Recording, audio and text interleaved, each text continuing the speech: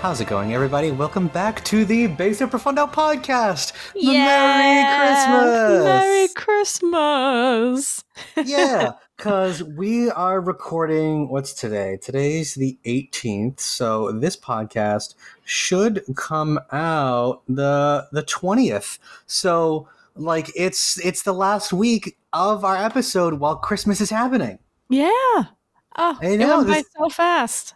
I know.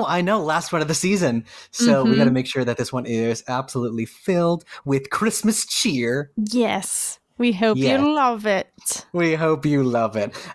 So how we've been starting the show is that, like, before we're like trying to get you in the mood. We're trying to make you feel holly and jolly, Merry Christmas. And so, like, we've talked about our favorite artists, our favorite, like, foods, and, like, movies. So this time I was thinking, what are, like, some, like, activities that, like, are popular and that we like for Christmas? Like, what do we like to do? I love this. Yeah. So, like, Sam, during like the holiday season, like December and everything, like, what are some things that are, like, staples in the Dupuy household? Like, what do you like to do? Oh, absolutely. Every year, gingerbread house. We had this discussion where we make them and we don't eat them a few episodes back. So we always make a gingerbread house. What else do we do? You have to make sure that. Oh! Did your parents listen to that episode? I don't know if they got that far yet. There are several episodes behind. Okay, no, see, that's totally fine. Dan and Stacy. Come on. No, so, like, this year you should just, like, while they're not looking, literally just, like, pick little pieces off the gingerbread house, and if they try to stop you, make them listen to the episode and be like, this is it, Mom and Dad. Yeah, this is why I'm getting my revenge that I never got to eat my gingerbread house. Exactly. I'm hungry, and then just become, like, the gingerbread kaiju. Just go and just, like, eat it. Oh, that's awesome. Yeah, love gingerbread houses. I like them too. But, like, I also like baking holiday fun treats. Like, I remember one time, I think you guys came over in, like, November or something like that, and I made, like, this it's like a pumpkin rum cake or something like that. It had, like, nuts on it, and it was, like, glazed. Oh my god, it was delicious. So I like doing that. But then also, I like snowball fights. I think it's fun. I used to have you ever seen those, like, clamps? They literally look like they have, like, the ball at the end, so you can, like, make the perfect snowball. Yeah, literally make the perfect snowball. Those are we had those fun growing up. Oh yeah, I've also seen ones that are, like, shaped like ducks, so you can make, like, tiny snow ducks. Oh, that's cute. They're adorable. What's another one for you? Let's see. Lots of music. Lots of music. Jamming. You are a very musical household. Thank you. Yeah, when my brother gets home, we'll probably do a bit of jamming here and there.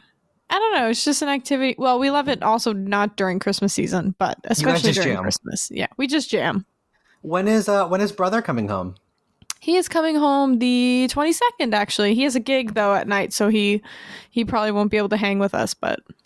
Oh, okay. Yeah, me and Sam are gonna be hanging out, like, this week, so we're gonna, like, take pictures and, like, be fun and silly together for Christmas. It'll be so fun. Oh, yeah, but we'll maybe at least get to, like, see him for a little bit before he has to go to his gig. Yeah. What are you guys doing for New Year's? For New Year's, I don't know. Like, usually we go over to Caitlin's aunt and uncle's house, and, like, we do stuff there. Like, I make, like, an appearance sometimes, like, at my like, other places. Like, I try to, like, get around, but that's usually, like, how we end the night. And then, but, like, because I am at I'm at my job. So, like, I am trying to figure out, like, what is going on here. So the 31st, I'm not working, like, the 30th and the 31st. So, like, we could probably go, like, come down and, like, hang out and do stuff for New Year's. Because I work on the 1st, so. Cool. Sounds good to me. Yeah. So we can, like, see you then too. Yeah. That'd be so fun.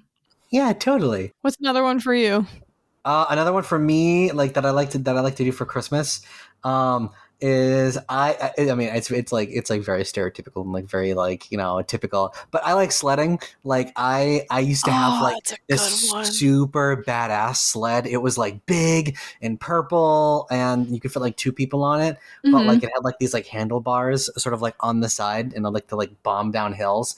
I remember one time when I was a little kid. I don't remember where we were. But I remember my cousin Andrew was there, and he's older than me. He really liked snowboarding and stuff like that. And I remember like sledding down the hill, and I remember seeing him because it was when I was very young, so I'm only getting like flashes of the memory. And so like I remember like going down the hill and like seeing him like boarding down next to me, and then I think I slammed into a wood fence because it was just at the bottom of the hill. I just fucking destroyed myself, and I just like crumbled at the bottom of the hill, just like and then my dad came. Oh no! Ow, that sounds so painful. Well, but yeah, because it's like I guess I just didn't I didn't steer correctly, and then just like boom right at the bottom. Yeah, but I like sledding. Tragic collisions aside. Yeah. No, I do love sledding. Well, I hate the snow and the cold. Yeah, you're a very chilly person. You're like I am. Yeah, I am like a lizard. But I did like sledding growing up.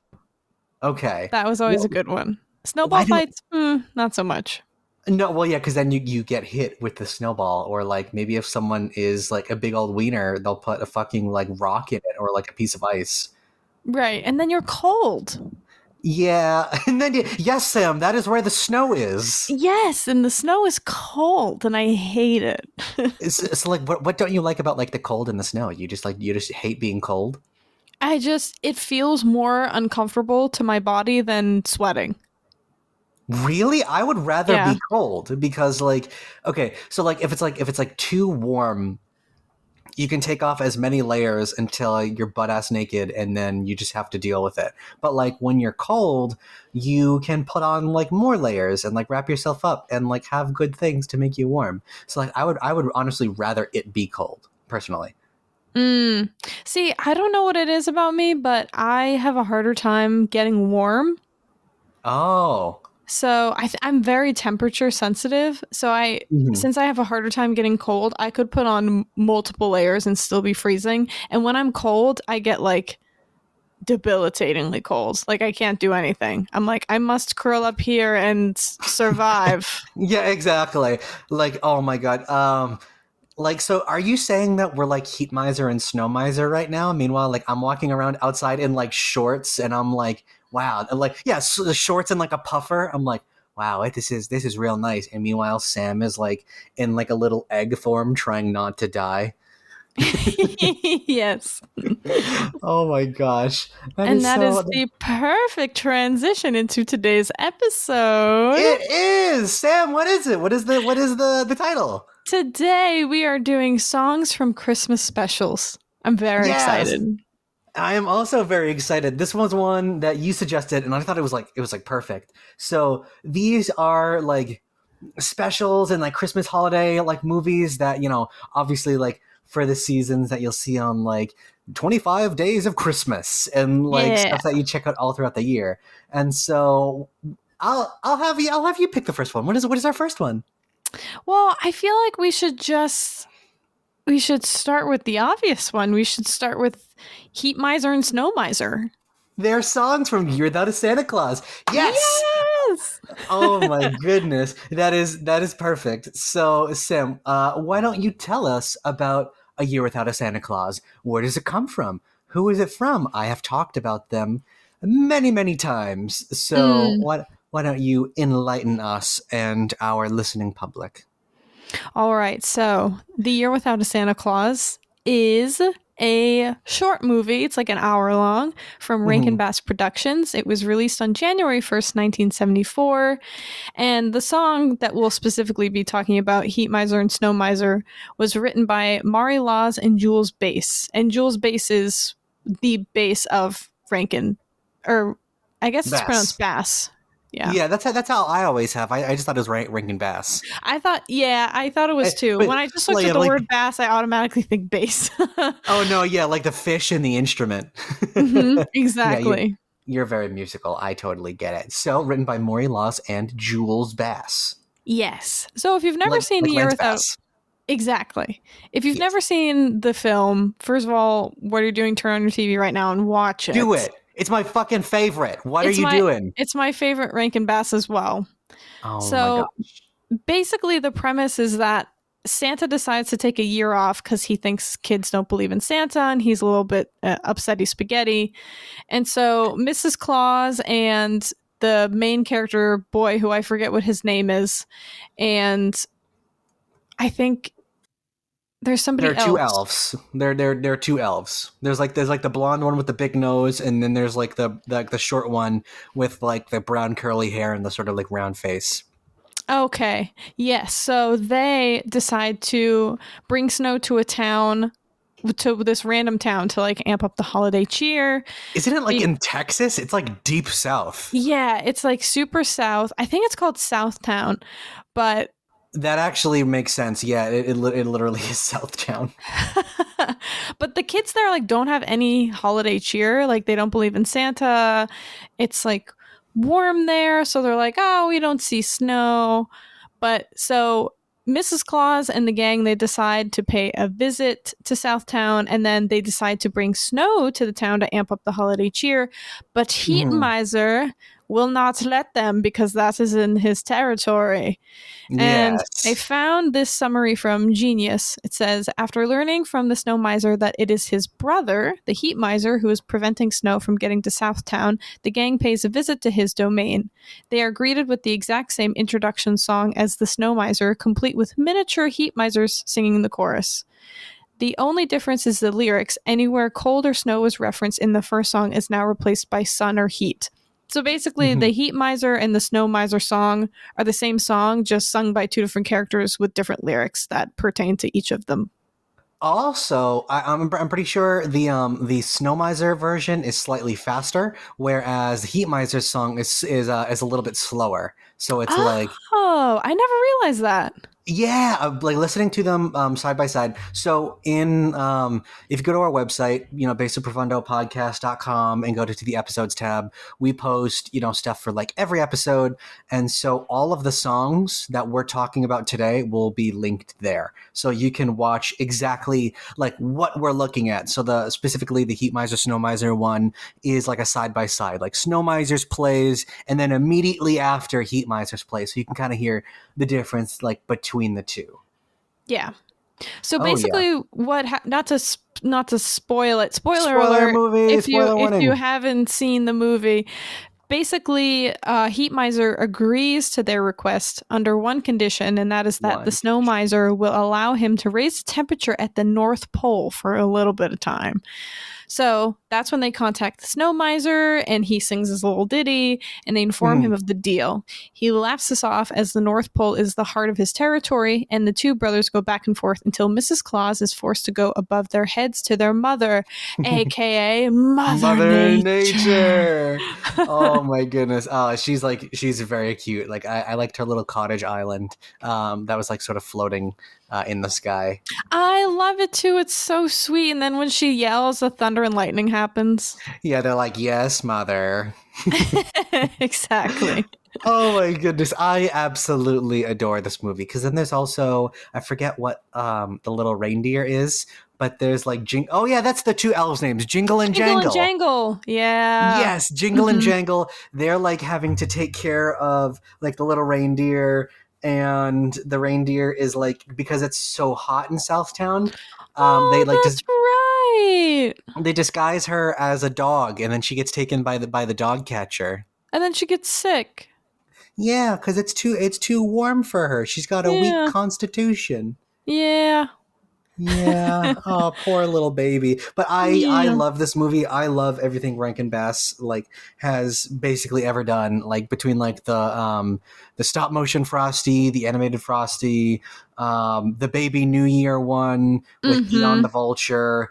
Like they're so amazing. So like what like between like the two founders and like everything well, like that has to do with Rankin Bass and like Maury Laws and Jules. Like just a little bit about them also.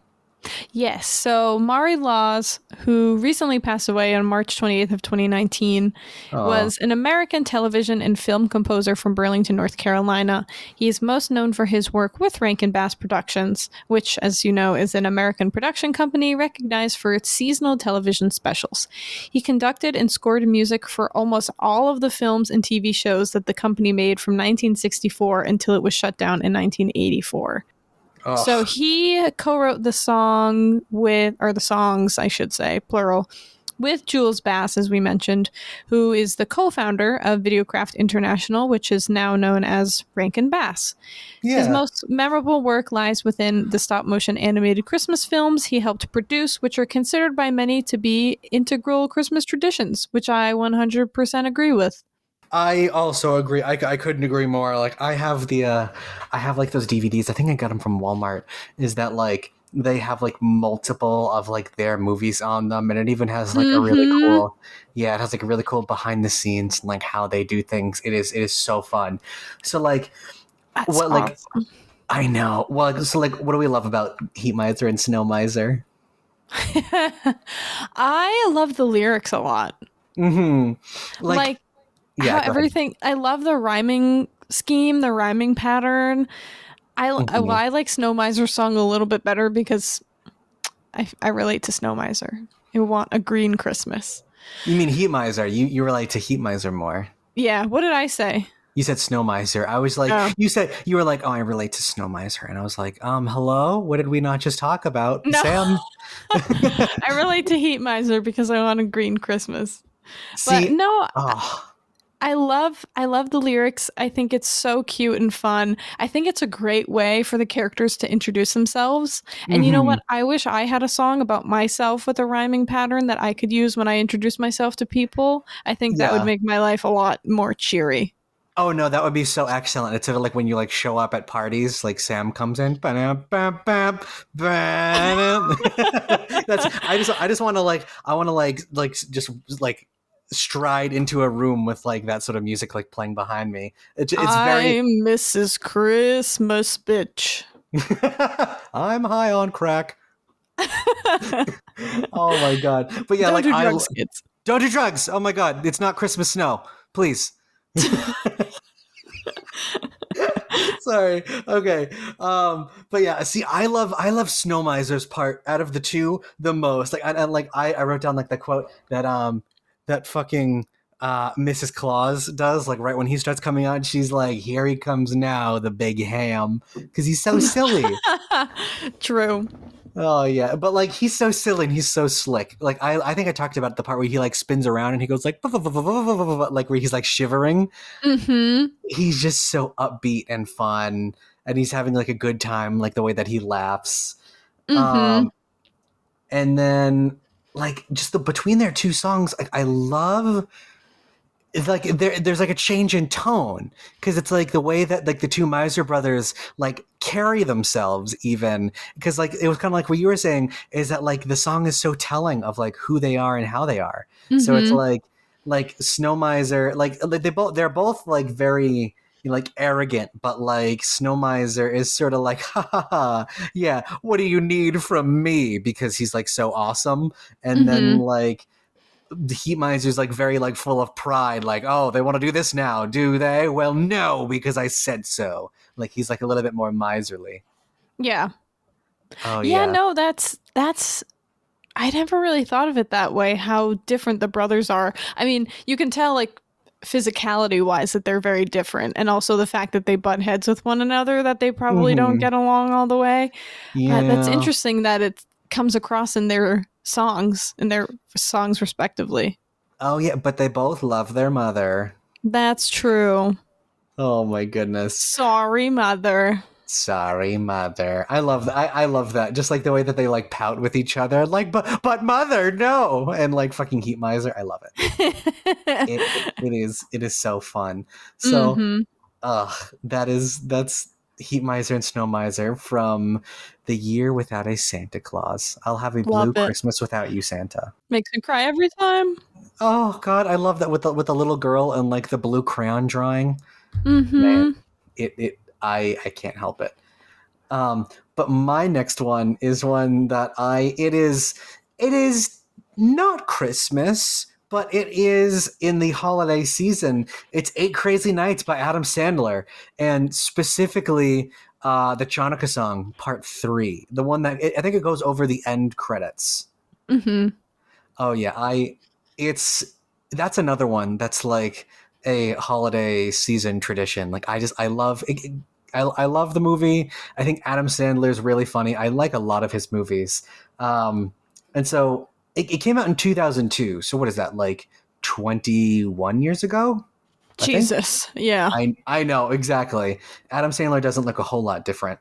But so, 8 Crazy Nights, also known as Adam Sandler's 8 Crazy Nights, again, 2002, American adult animated Hanukkah music comedy film directed by Seth Kearsley and produced, co-written, and starring Adam Sandler in his first voice acting role, alongside his future wife, Jackie Tatone, Austin Stout, Rob Schneider, Kevin Nealon, Norm Crosby, and John Lovitz. The film is animated in the style of television holiday specials, and unlike most mainstream holiday films, centers on Jewish characters during the Hanukkah season as opposed to the Christian celebration of Christmas. It kind of goes like side by side a little bit. Like I'm pretty sure one of the characters, Whitey, who, you know, he's like the town nice guy, and he kind of gets dumped on a lot like during the movie. Like he celebrates Christmas.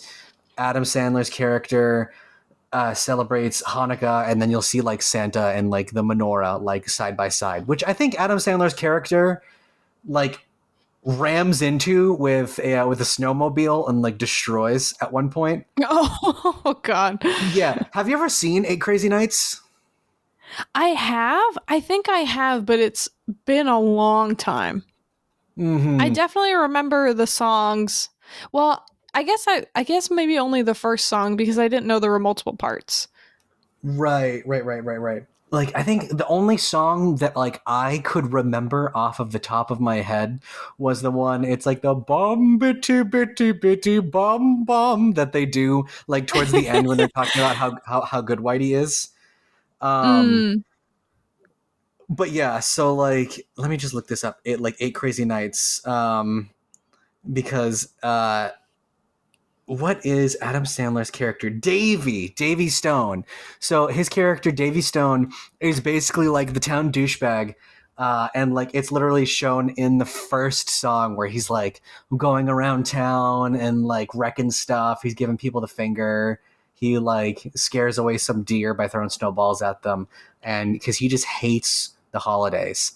And you figure out later, spoiler alert, is that it's because his parents aren't around anymore. Like no one can really tell him Happy Hanukkah, so he like takes it out on everybody else. But Whitey, the little guy, like never gives up on him, and like he like takes him in, and it's really sweet. And this movie makes me fucking cry. Oh my God. I literally like I went down the rabbit hole last night, is that like I listened to all the songs and I was like grossly sobbing at my computer. Oh. Yeah. I didn't realize it was like sad. Yeah, it's very, because like the main character Whitey, well, one of the main characters, Whitey, aside from Adam Sandler's Davy character, is like the main focus of the story, and like he's just a good guy. But this song specifically, the Chanukah song Part 3, is like Adam Sandler does music, and like, you know, he has a song about Chris Farley, but he also has the Chanukah song, and it just has to do with Jewish celebrities in the media and stuff like that. So this one, it's sort of like a continuation of that, and one that I hadn't really heard a ton. Oh, but I should also mention The movie itself was considered a huge bomb. It grossed $23.8 million of its $34 million budget and received extremely negative reviews from critics who criticized its screenplay, crude humor, and Adam Sandler's voice performance, especially as Whitey, because he plays like Davy and Whitey, and I think like another character. Okay. Yeah, though the animation received some praise, it has since gained a cult following. I am among them. Oh yeah, it's sort of like the Tenacious D movie. Is that like it didn't do super well, but people like love it. Right. Yeah. Sometimes I feel like the critics' reviews are like too harsh. I'm like, can't this movie just be like 5 stars because it's fun, and that's why exactly. We love it? Like on Rotten Tomatoes, I completely ignore critic ratings. I only listen to like the audience ratings, just because. Yeah. Like sometimes I feel like critic ratings are like biased depending on like what is needed, like what they want to push. Like they'd be like, "Oh, this movie's like garbage. Don't go watch it." And people will be like, "No, I actually like this. Like this is fun." Right. Yeah. So I completely ignore it. Yeah. Adam Sandler won a 2003 Kids' Choice Award for favorite voice from an animated movie. I don't know why kids were watching that movie, but whatever. He was also nominated twice for a Razzie Award for Worst Actor for his performance in both 8 Crazy Nights and Mr. Deeds. I haven't seen Mr. Deeds. I love Mr. Deeds. It's so funny. Like it has to do Adam Sandler. He is like this dude in a small town, and he wants to make like greeting cards. And then it turns out like his uncle dies, and he inherits like this completely outrageous fortune, and like what he wants to do with it. He's like the head of the company now. And then he also has like it's like a dead. I guess he got like frostbite in like one of his feet, and like all the nerves are completely dead, which is like part of the plot. Yeah. Ouch. It's fun. It's really fun. He has a water fountain that makes Kool-Aid. Oh. Yeah. That sounds really fun. Oh, I know. It's pretty sick. But yeah, so like I really like the Chanukah song because it's like the most memorable is the original, but I like how, Sandman, aka Adam Sandler, highlights Jewish actors in the industry, because it's like it's the holidays. There are multiple. Yeah. It's not just Christmas. Exactly. Yeah. And like I never knew about Natalie Portman or Jack Black. I didn't either. I had no idea that they were Jewish. No, I know. So it goes to show. It's just sort of and Paul Rudd. I'm pretty sure, and Paul Rudd. Oh yeah, I didn't know that either. No, yeah. Say you never know. Not like it's important. Okay, I was gonna say not like it's super important or like whatever. Is that like, oh, they're Jewish? Oh my god! It's just sort of like a part of who they are. So it's just like, oh, right. Cool, fun fact. Yeah, this song slaps really hard. Oh yeah, it does not have to go as hard as it does, but it does. I was worried about posting this one because it has a children's choir, and I know how you feel about children. It's funny you say that because I almost put a comment about it in the doc, but I like this children's choir better than the ones in other songs we've talked about in the past. Like the Peanuts. Yeah.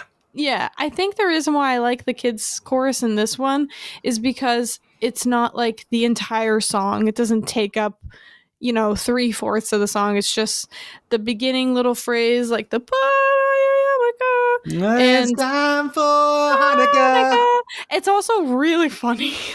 It is. It's the way that they're all like singing the same tone, and it's just like very monotone. Children's voices singing like super high. And then Rob Schneider comes out as Deuce Bigelow. did you see the video that I posted? No, I didn't see the video. I just listened to it on Spotify. Oh, okay. Yeah, if you scroll down to the bottom, which you can also do on baseandprofundopodcast.com, I have all of the stuff there for your ease of convenience. Oh, perfect. Yeah, also the kids and the teens in that choir, it was on 2002 on Saturday Night Live. They could not stay on rhythm. Like they would like sway back and forth to the song. By the end of the song, it looked like they were all knocking into each other because they were like so off. And I'm like, kids, get it together. Oh my god! How do you not know rhythm? It is so easy, but whatever. There's like kids who are like fucking 8. I don't care. It's fine. Yeah. Yeah. Okay. So what's your next one? My next one is arguably, well, okay, that's tough. I was gonna say arguably my favorite Christmas special. Okay. But I think I know what it is. I think it's in the running for like potentially another one. Okay. So it's probably one of two that you're thinking of. Next up, we're going to talk about the very first Christmas from the SpongeBob Christmas special.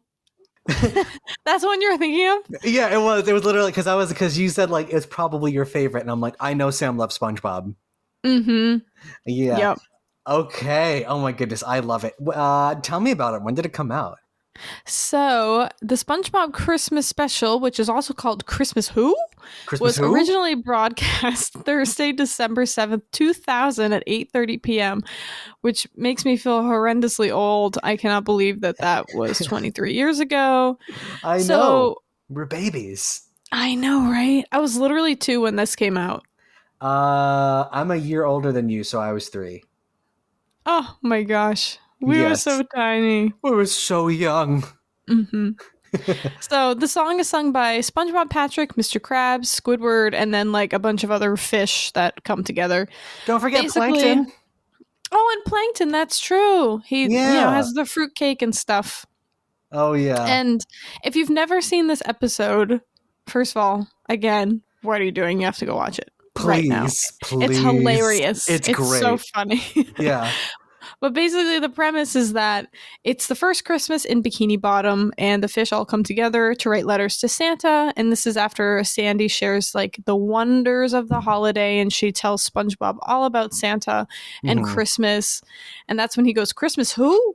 And she's like, y'all don't know about Christmas?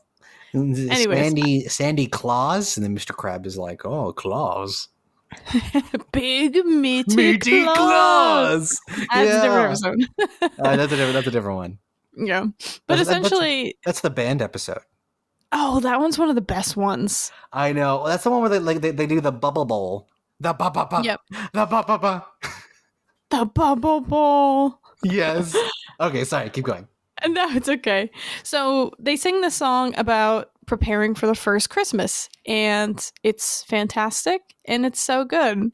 Iconic. So, very iconic. The song was written by Paul Tibbett and Peter Strauss. Oh, Strauss. So, a little background on those two writers. Paul Harrison Tibbett IV is a former SpongeBob SquarePants crew member.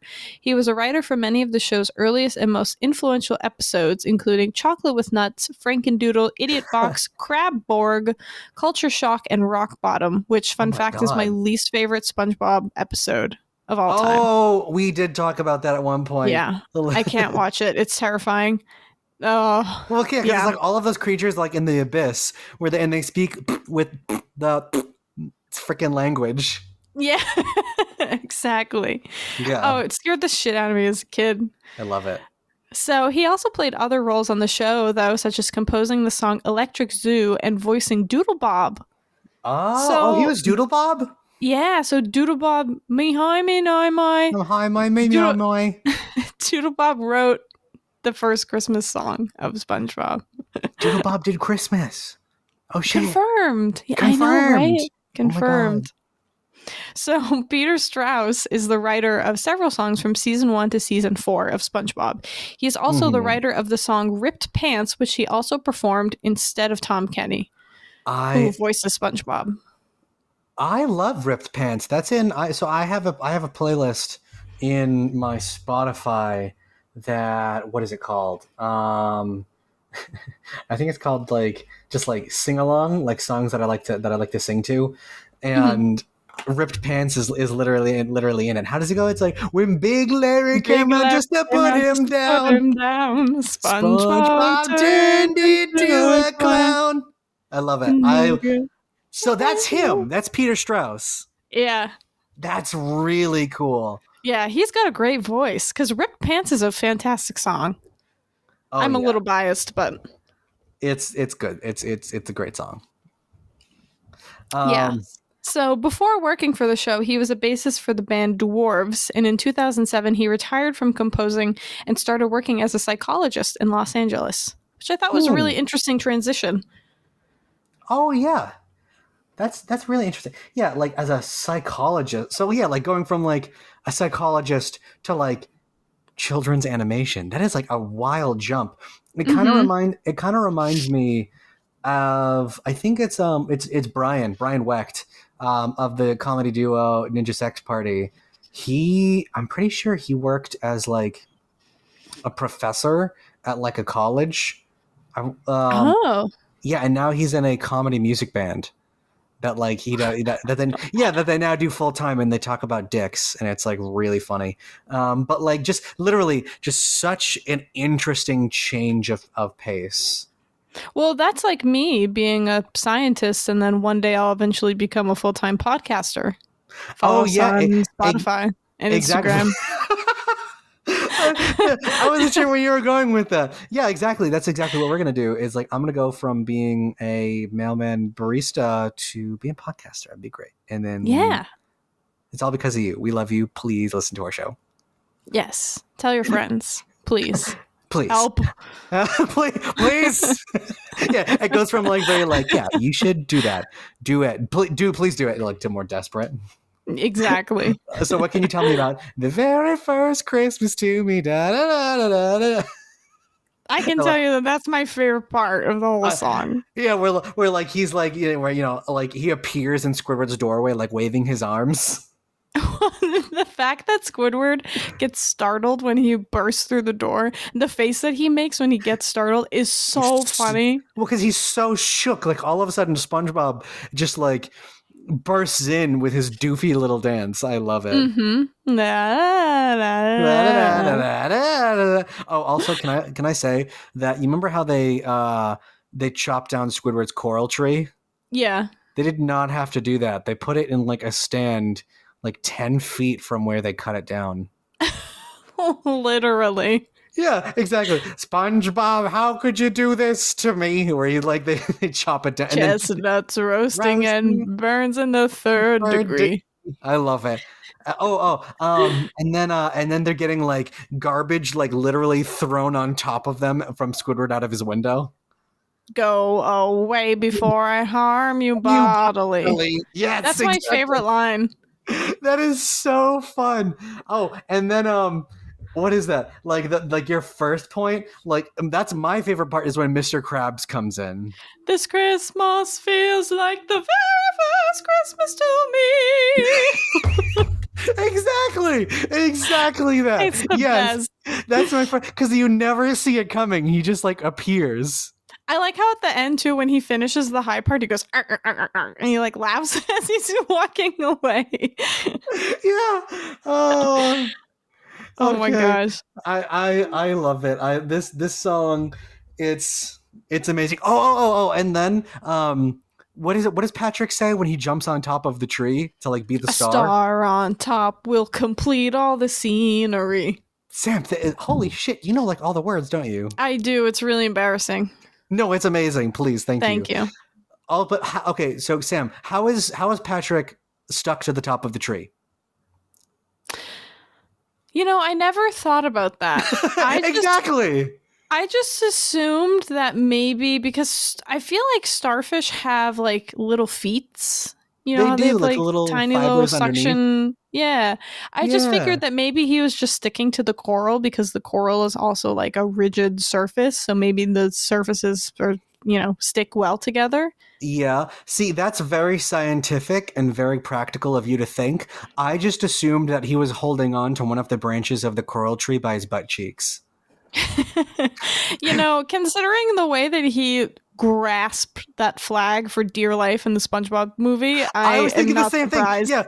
He's like, give it up for SpongeBob! And he flies in and like the flag is like wedged in between them. I'm like, oh yeah, Patrick is nothing but glutes. Yeah. Oh yeah. He's what's that term the kids are using these days? Giat. Patrick has got the Giat. Sam, please don't ever say that again. Okay. you sounded like a 90-year-old woman. As the kids say nowadays, Jesus Christ. But yes, he do. Like, Patrick isn't just caked up; he has the whole bakery. Let's just put it that way. Oh yeah, that's true. He doesn't have a birthday cake; he has the wedding cake. So, yep. Oh yeah. So the next one, I don't know how we could possibly top the very first Christmas, but if I have to get something that comes a little bit close, I love the Nutcracker from the season 1 of The Simpsons. That was so cute. I watched it for the first time today. It was so cute. Oh wait, no. It's not season 1 of The Simpsons. I'm sorry.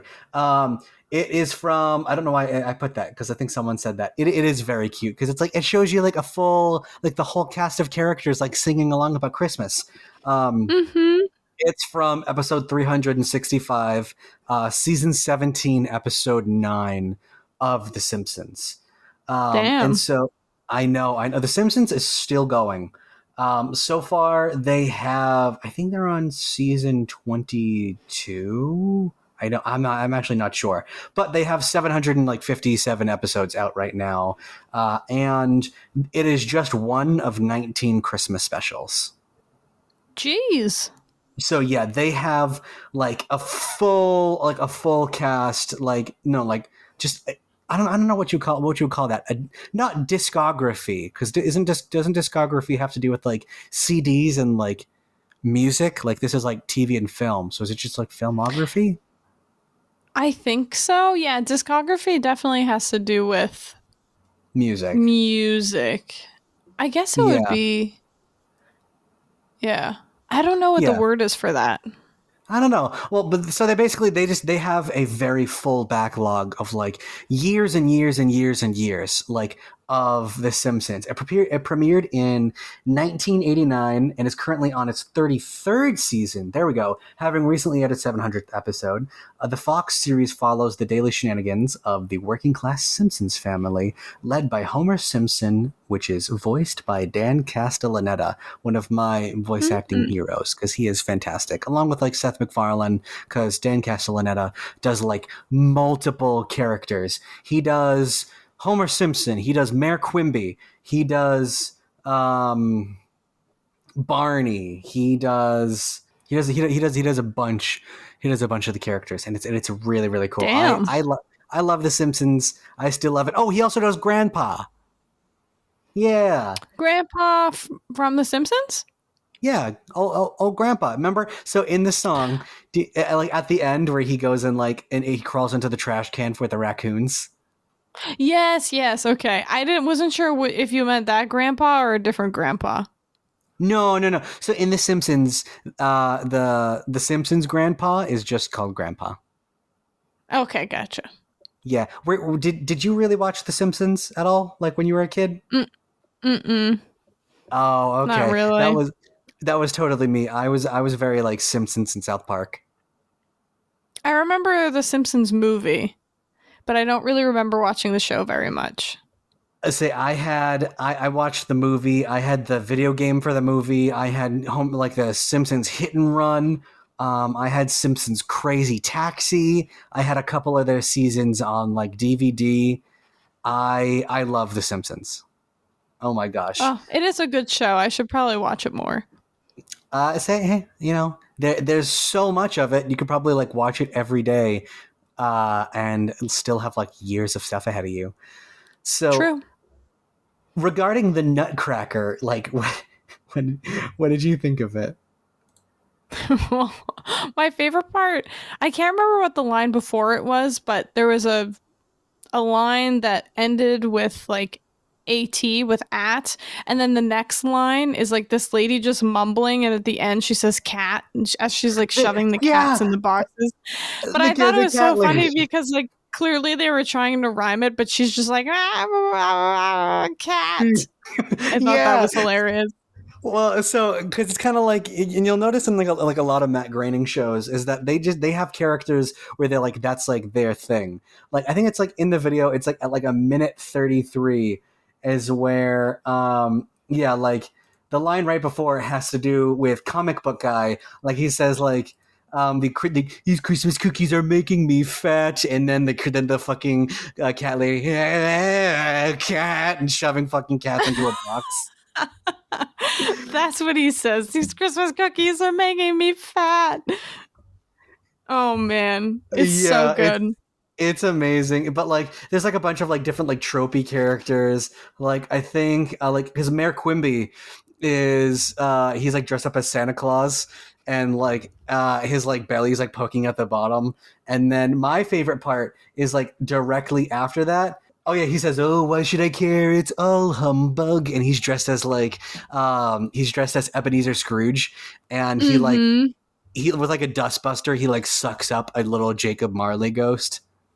I think that's like a minute 6. It's just very very fun and like very silly. Like it's great. Oh, also my like the highlight of like this whole thing to me is Maggie in her little star onesie. Oh, she looks so cute. Little baby Maggie. I love her. Oh, Aww. and then like right after that, like when Grandpa knocks on the door, because apparently they told him that like they would be away, like they all like turn off the lights and like duck. But like as they're doing that, Marge throws Maggie like off to the side, and she like pops up over the couch. So like I went like, oh, okay, she's fine. and then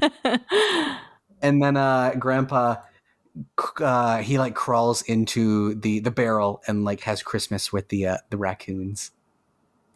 You know what I really like about this particular little sketch is the fact that I feel like not a lot of specials or movies when they cover Christmas songs that are popular, it's never something from the Nutcracker. No, yeah, literally never. It's always like the Christmas song or like the 12 Days of Christmas, like something very like generic. But I feel like something from the Nutcracker is a little bit more like abstract in terms of like covers for a Christmas song. No, totally. And like you can use it more because it's not like as lyrical as some of the other ones, like 12 days of Christmas, like you know how that's gonna go. And so they're like putting their own lyrics and their own spin over the Nutcracker because like it doesn't have anything else except the melody. Yeah, and I just think that's really cool. So I love the way that the Simpsons use it. They have like so much stuff. Go check them out. Also, its dark counterpart, the Treehouse of Horrors for Halloween. Ooh, that's a good one. Oh yeah. Sam, what's your next one? My next one is one that I think I talked about either in the last episode or the one before, maybe the one We Wish You the Merriest.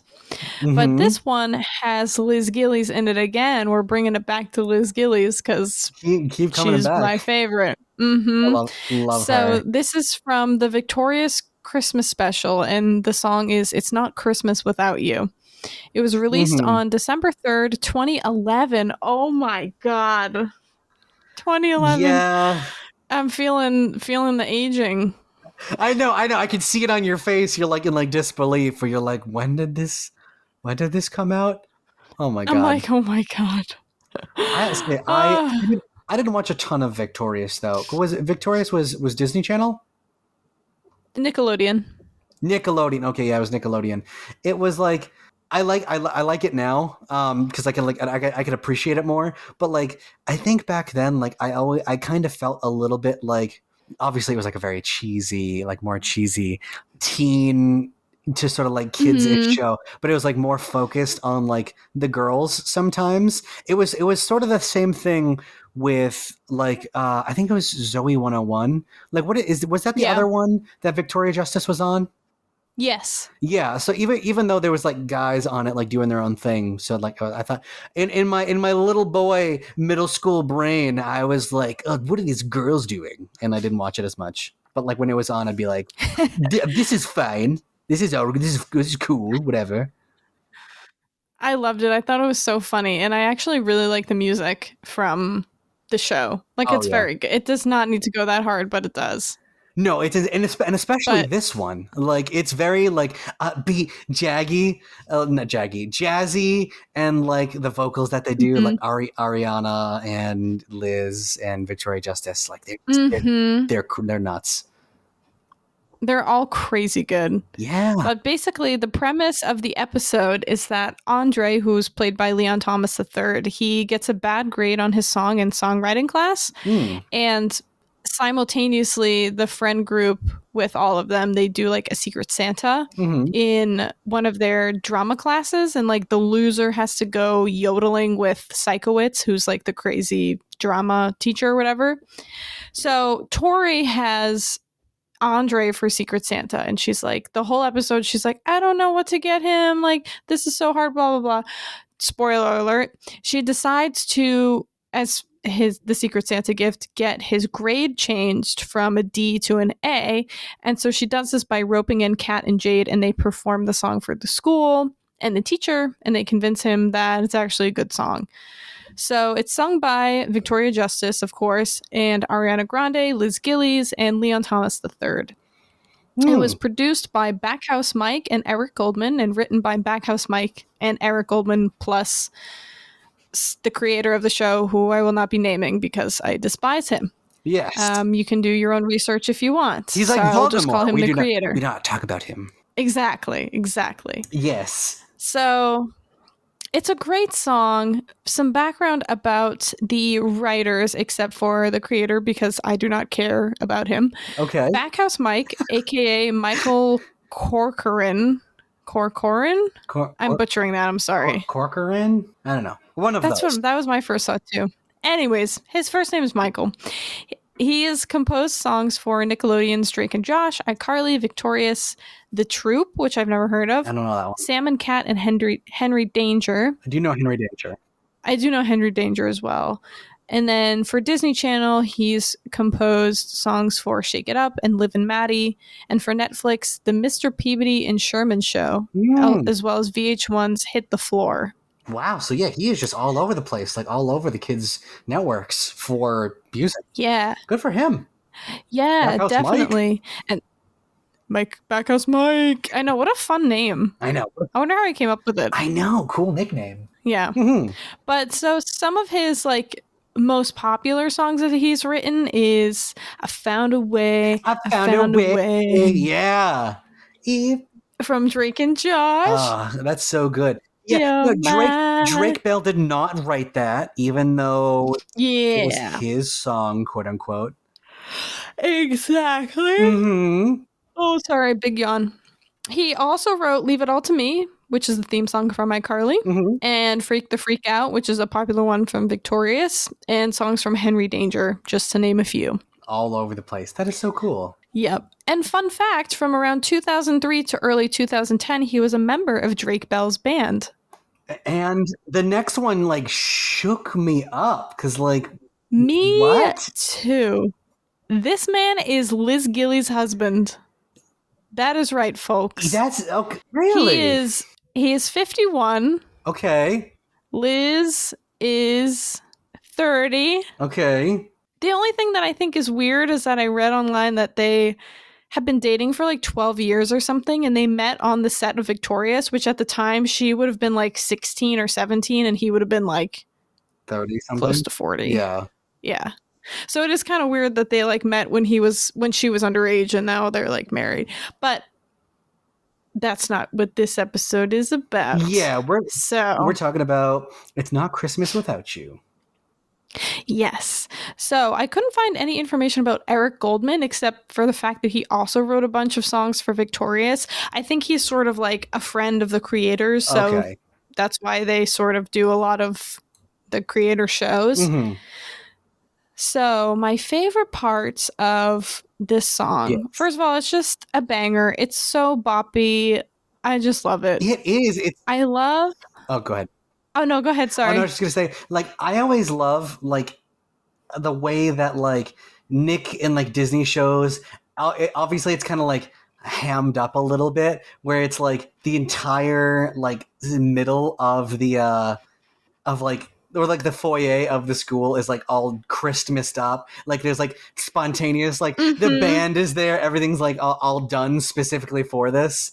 And you know how have you ever seen like the tropes of like how like early Nick and Disney Channel like stars like move and like how they're like crazy animated? Like it's very it always like gets me. It's like it's so fun and so funny. I like it. Oh my gosh, yeah. It's very like over the top. Yes. But I mean that's like for a kids show that's perfect. It grabs kids' attention. Oh, no, totally. And kids have a short attention span, so yeah. I mean I still have a short attention span. No, I do too. Thanks, internet. I know, right?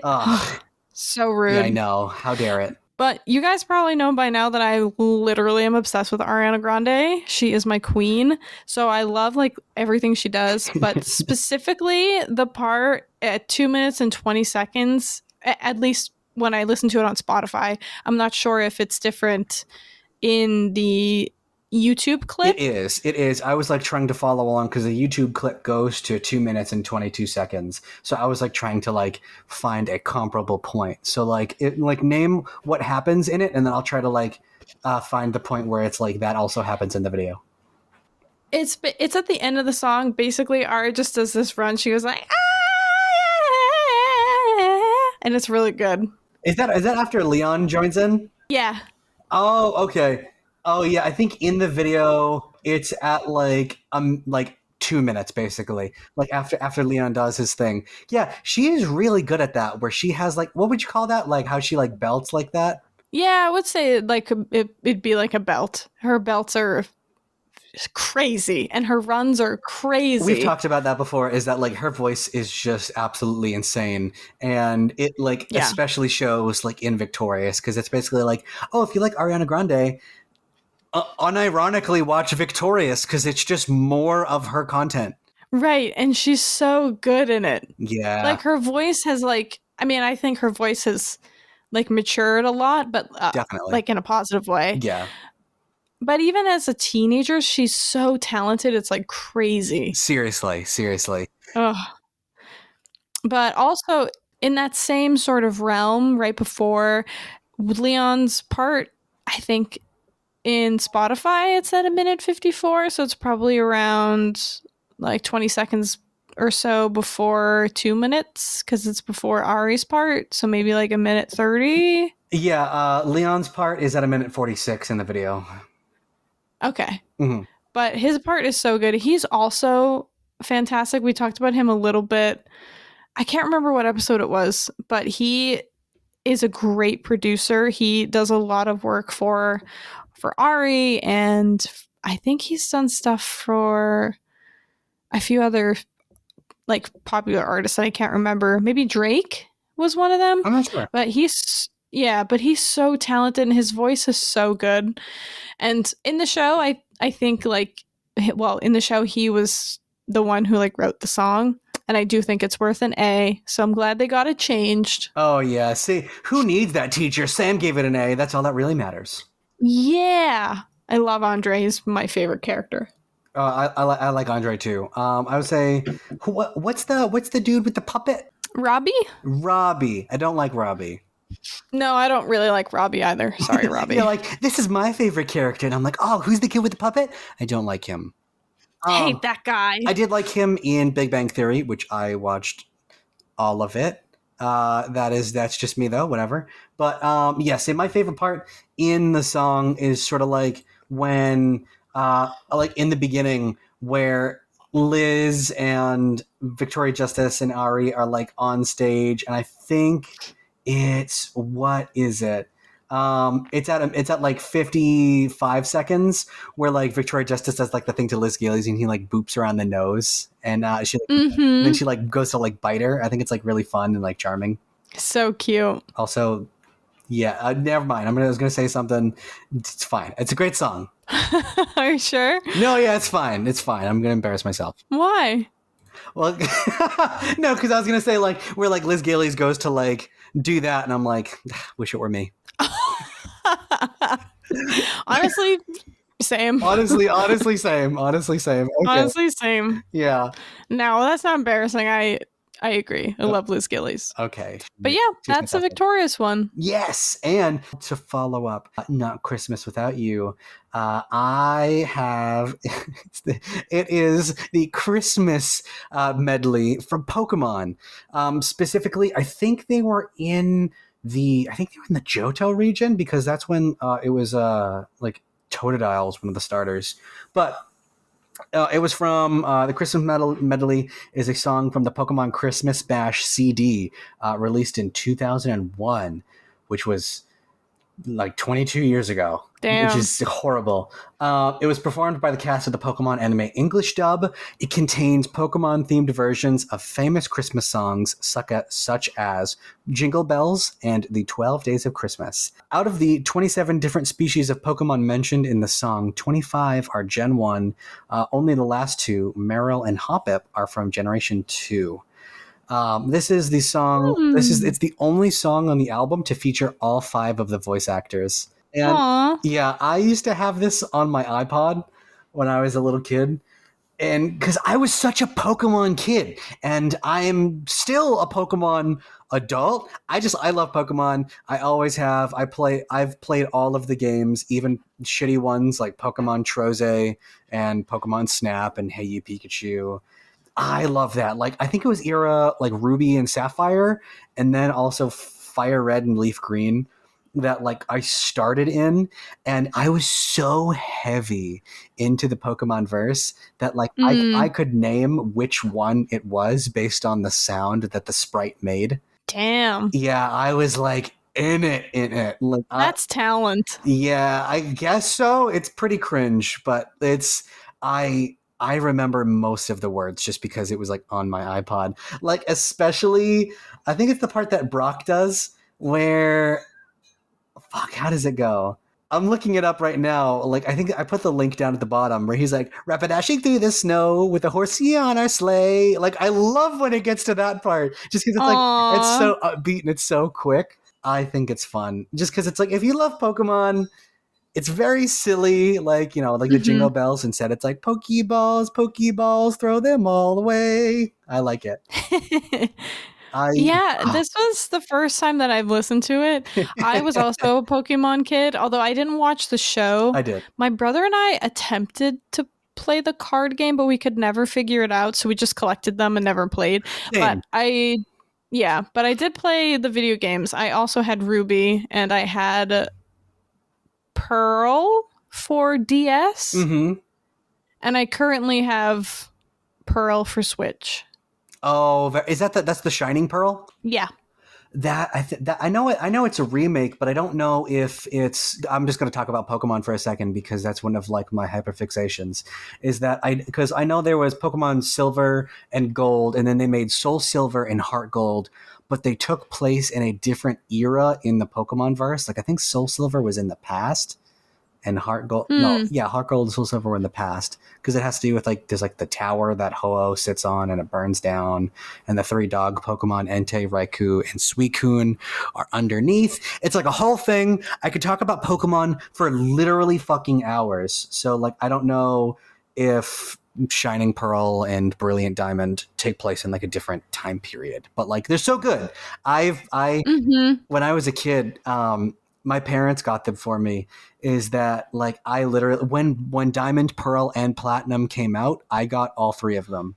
Like because that's so fun. Yeah, because Diamond and Pearl have region exclusives, and then I think Platinum, which had Giratina, had both, and then I had the original DS, and yeah, I had the original DS, and then I got a DS Lite, and then that allowed me to like trade between games, which I thought was really cool. And then I remember I was at my great grandmother's house, and my sister bumped into me getting into the van, and I fucking dropped my DS, and it broke the top screen, and I was so pissed. Because I was like, and my mom... No! Yeah, my mom like realized and she felt bad, but there's really nothing that she could do about it. And then I just used my original DS to play Game Boy games because you could, and it was just on the bottom. So that's Jonathan's little video game corner. I love Pokemon. I love it. Yes. It's very Shining Pearl that I have for Switch is very nostalgic. Mm-hmm. So I enjoy it. I enjoy my little Pokemon. But I thought this song was so cute. Yeah. And I like how it's a medley because it gives it more like structure and life. Mm-hmm. And the transitions between the songs are so smooth that like for a minute I almost didn't realize that we had transitioned into a different song of the medley. I know. And then I was like, wait a minute, I recognize this tune. And then I'm like, oh, wait a minute, this is like Jingle Bells or whatever. Yeah. Oh my gosh. But it's so cute. My favorite line is, oh, Caterpie, oh, Caterpie. You will become my Butterfree. Oh yeah, because it's Meowth. So he says because Meowth speaks in a New York accent. So he goes, "Well, you's become my Butterfree," and he's so cute. I love it. Aww. Featuring the vocal talent of Veronica Taylor as Ash, Eric Stewart as Brock and James, Rachel Lillis as Misty and Jessie, Maddie Blaustein as Meowth, and Stan Hart as Professor Oak. Sim, what's your favorite Pokemon? If you have like a top 1, 2, or 3, you can just do however many Pokemon that you love. Shinx, I've loved for a while. Shinx is cute, the little electric lion. Yeah, mm-hmm. She's so cute. And I always liked Squirtle. Yes, Squirtle. I think Squirtle is number 4, I think, because I think it goes Bulbasaur, Squirtle, and then Charmander in the Pokedex. I have no idea. This is just me being insane. All I know is that my starter Pokemon for Shining Pearl is... Oh, I forget what his name is. He's a monkey. Chimchar, thank you. That was mine too. I have such a bias. Towards fire Pokemon. Some of my favorite Pokemon is I love Scizor, I love Arcanine, Dragonite, Camerupt, and to round it off with one more, I like Gliscor. Mm-hmm. I only recognize about half of those, so shame on me. No, that is A-okay. I just Jonathan fucking loves Pokemon. That's Arcanine's my number 1 though. If I had to have a number 1, it is the legendary dog himself. Amazing. Oh, I'm sorry. One more thing before we move on is that I have Pokemon in like a Pokemon bank account, which is like an app that I have literally had since the Game Boy games, that I have like traded up through the DS versions.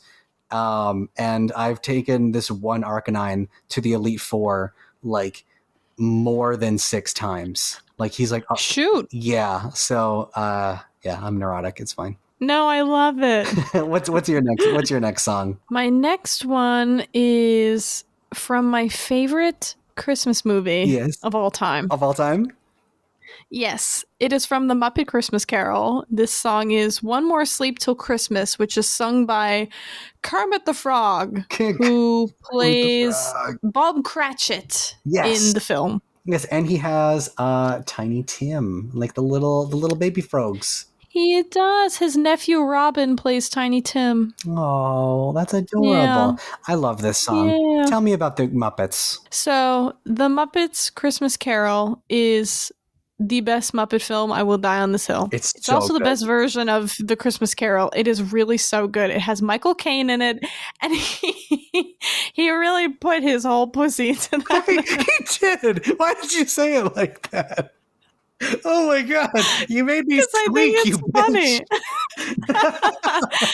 Oh my god! He did. It's true. He put his heart and soul into that character. He really is. Keep going. I'm just gonna laugh. It's fine.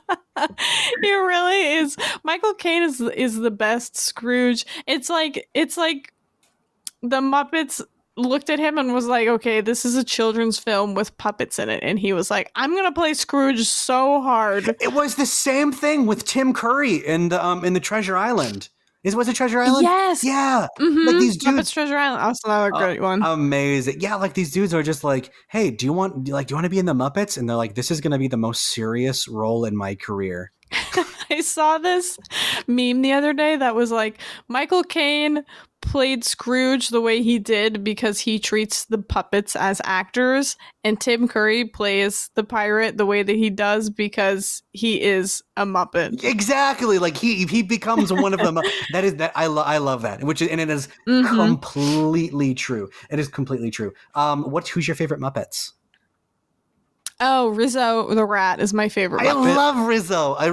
He's so cute. Out of the main cast, I really like Gonzo. Fozzie Bear comes in a close second. Do you have like a favorite, like not like upfront sort of like side character Muppet? I always liked. Oh, I can't remember what his name is, but he's a little bunny. Is he the one? Is he the one that Scrooge like kicks? Yeah, he goes. Yeah, and he like sings, and then he asks for like a penny or whatever. But he has his own. Oh, his name's Bean Bunny. Bean Bunny. He has his own film, The Tale of the Bean Bunny Picnic, and I remember watching it as a kid, and so cute. So cute. I don't know if it counts as, because they're always portrayed together. I like Statler and Waldorf. And then Sweetums. You know Sweetums? The name sounds familiar. Yeah, Sweetums is like, he's like the gigantic like monster one where he has like the two teeth that like poke out below. He has like the big fuzzy head. Oh, yes. Yeah. Aww. I like Sweetums. He's a very cute character. He scared me as a child. Well, yeah, because that's the point. He's like a gigantic beast, but his name's Sweetums, and he has a heart of gold. Yeah. Also, technically, she is a Muppet, but I also love. Oh my god, I forget her name. Describe her. She's big. She looks like a mammoth. She's from Sesame Street. Is it Big Bird's Snuffleupagus? Snuffleupagus. Thank you. Sam, right now, look up Sesame Street early Snuffleupagus or early Snuffy. He looked terrifying. They really ironed out the design and made him very cute and cuddly because, like, I think in the universe. Oh Jesus! Yeah, exactly. Fucking, he's terrifying. It's like those early Mickey Mouse Club masks where you look terrifying. But like Big Bird is supposed to be like 5 years old, like 4 or 5 years old, and then Snuffy is his imaginary friend. But like the early Snuffy, where he looks extra saggy with like those like yellow eyes. Oh my god, they're like bulging too. I know, like the Snuffy has like a disease. He's like jaundice, Jesus. Jaundice Snuffy?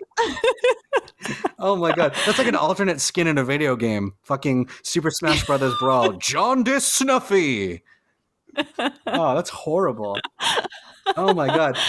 Oh god. Let's get away from scary Snuffy. Tell me more about One More Sleep Till Christmas. So basically the part of the film that Kermit sings this song is like right after Scrooge gives them Christmas Day off, which is like a rare occurrence. So the rats and Kermit, who all work in Ebenezer Scrooge's office, they're all excited. And by this point, it's the 24th of Christmas, so there's only one more sleep till Christmas, hence the name. And so Kermit and the rats, they sing the little song because they're excited about the next day, and it's so cute. It's sung by Kermit, who at the time was voiced by Steve Whitmire, who's no longer the voice of Kermit, which is really sad. The song was written by Paul Williams, who is an incredibly prolific singer-songwriter with credits with Daft Punk, The Muppets, Three Dog Night, and David Bowie, to name a few. Yeah, he's got a crazy roundup. He's written music for many TV shows and movies like Phantom of the Paradise and Plastic Bubble, and he is a part of the Songwriters Hall of Fame, which is really cool. Yeah, for a good reason. Yeah. And the song is just really great. Again, it's another song that like I could throw it back to, and it does not have to go that hard. One More Sleep Till Christmas. You're like, I'm breaking it down. Yes. Oh my God. He's like, one more sleep till Christmas. Meanwhile, Sam is throwing it in a circle. I'm like, what? Exactly. The fuck, dude? All right. Sure. If that's your prerogative. I'm feeling unhinged today a little bit. I know. I can feel it. Like, but this is, you're my co-host. I support you. I'm sorry, Jonathan. No, it's okay. I think it's because my cat woke me up at like 6 this morning. Oh, okay. But she did it in a really cute way, so it's fine. So I'm like extra tired, and I've had 2 cups of tea and a coffee. Oh, right. Yeah. So you started out with a fucking iced coffee right before we started. Yeah. So feeling a bit unhinged, but this whole song, like the vibes are like so immaculate and like so sweet. Like it's very cute. Like Kermit's like going home to like his family because he has a family. Like he has two pig children and like a frog son. Or does he have 2 frog sons? He has 2 frog sons. Is Tiny Tim one of them?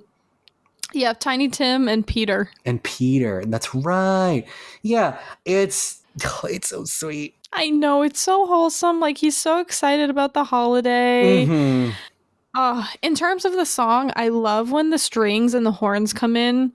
Again, these are all like this from Spotify that I was putting these times in. So on Spotify, if you listen to it from the soundtrack, it's at 1:18. The strings and the horn come in, and they're so beautiful. Like, I would love to hear a live orchestration of this song because it's just so pretty. That would be like amazing.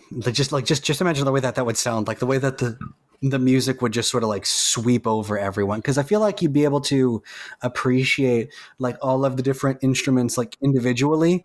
Whereas like, you know, I don't know. I would hope nothing would get washed out like during the recording of it, but for a full orchestra, I feel like that would like just take it up a notch, like the way that this, like with the song, they would just be stellar.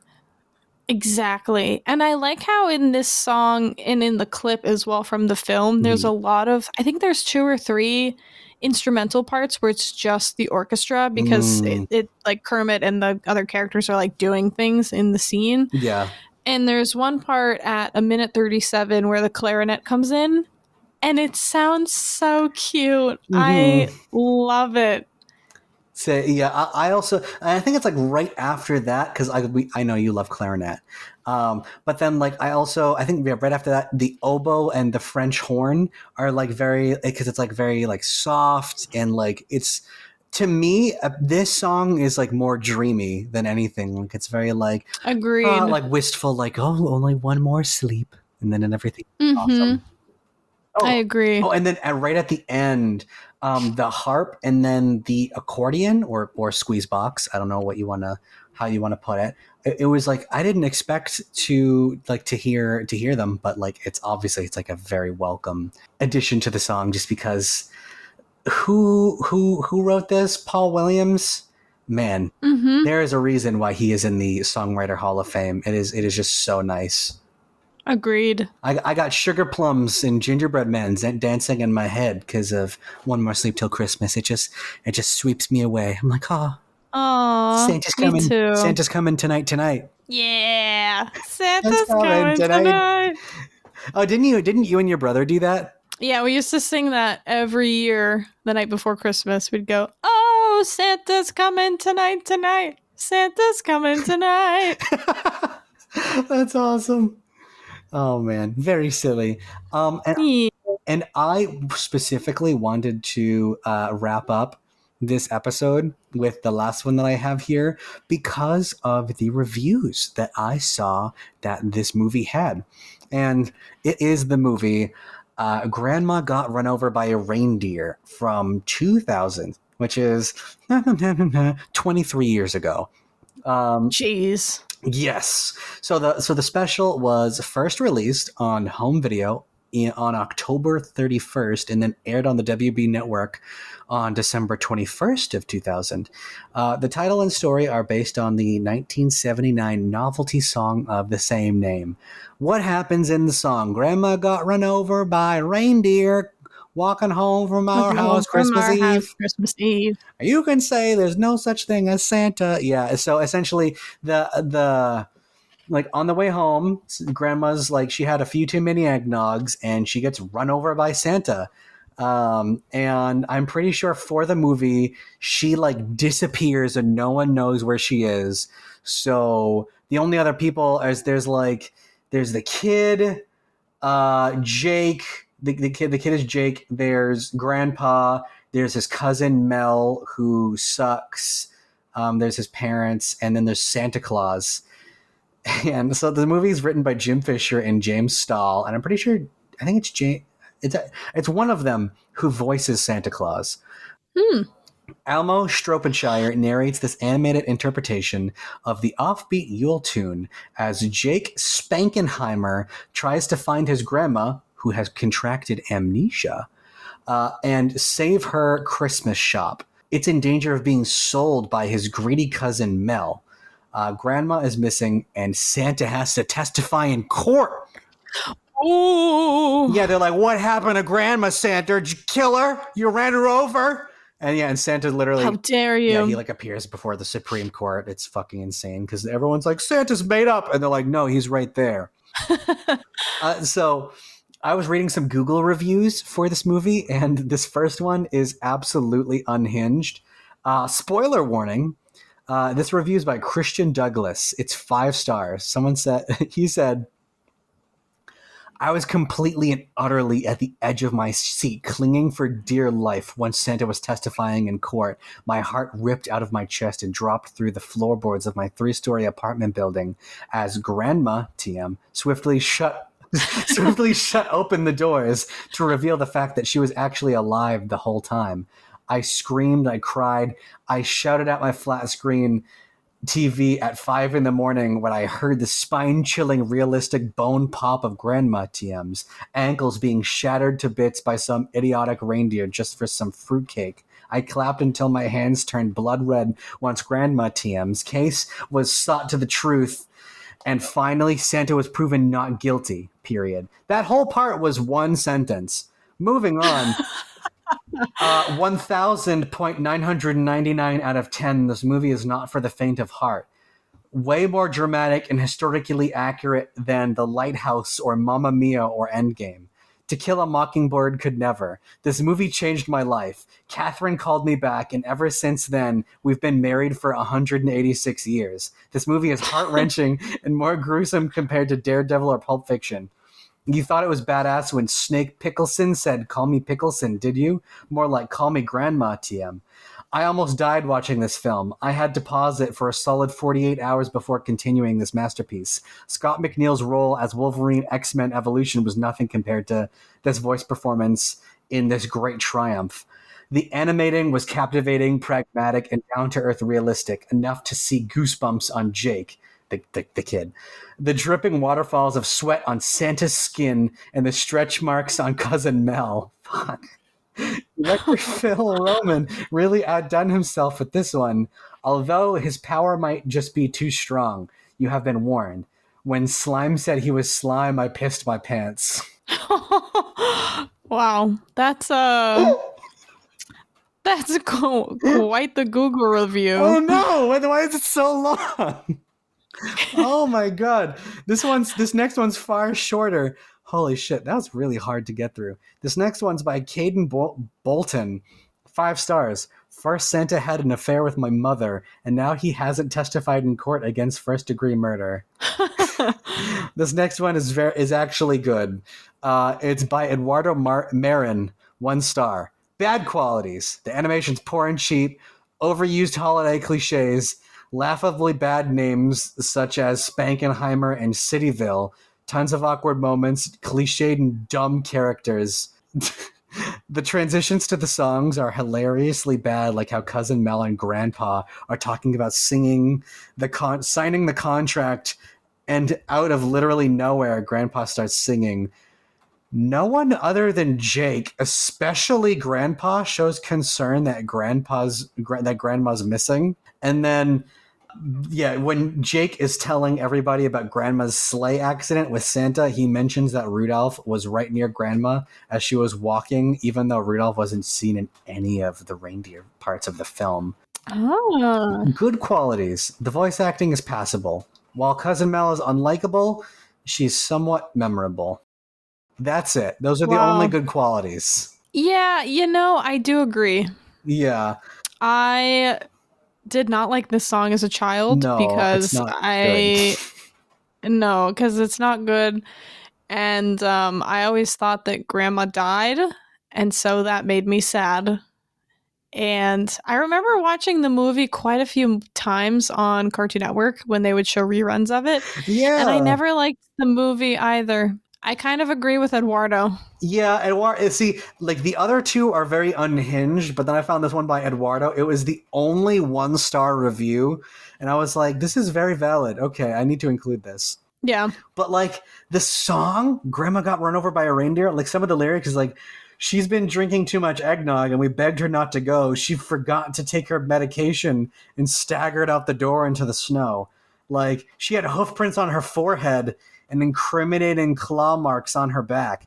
You're like, yeah, like the song is literally like Grandma's fucking dead. And then we're also proud of Grandpa. He's been taking this so well, and you're like, oh, good for Grandpa. Seen him in there watching football, drinking beer, and playing cards with Cousin Mel, and you're like, does Grandpa care? Oh my God. Yeah, so like the song... Hot take, I think Grandpa killed Grandma. Grandpa fucking killed Grandma. I think Grandpa committed homicide, first-degree murder, and then covered it up by taking something that's similar to a hoof mark and like stomping on it and being like, Santa did it. And then he got lucky when he found out that Santa was real. I'm pretty... Oh, hold on. I'm looking at the lyrics of this song right now. I think Grandma's dead. Yeah, no, I think so too, which is why I never liked the song as a kid, because I was terrified of it, because it was also so sad. No, check this out. Like, after it says drinking beer with Cousin Mel, it literally says it's not Christmas without Grandma. All the family's dressed in black. And we just can't help but wonder, should we open up her gifts or send them back? Yeah. Grandma's dead. Yeah. Grandma's dead. This song is dark. Oh my God. No, so in the movie, she lives, and then Santa is exonerated and gets to leave. But like, damn, dude. Yeah. No, in the song, it's like she dies, and in the film, she's like missing, and it's wacky. No, yeah, super. Watch the movie though. I it's very cheesy and corny, and I still like it because I mean I don't know if it's like nostalgia. I watch bad movies because they're bad. Like I have a set of 3 DVDs that are called. One of them is Chop Kick Panda, which is supposed to be Kung Fu Panda. I have one. It's all in the same. It's another one's called Tappy Toes.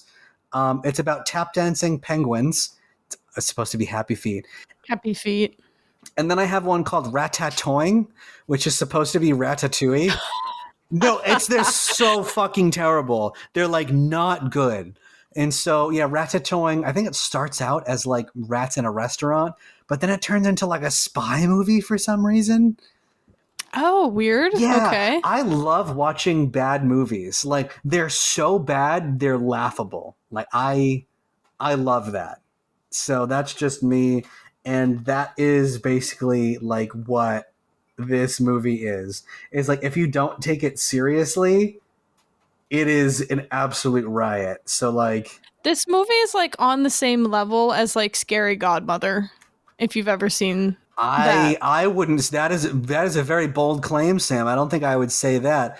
Really? Continue, because no one can see it, but I'm squinting very heavily at you. You're very sus right now.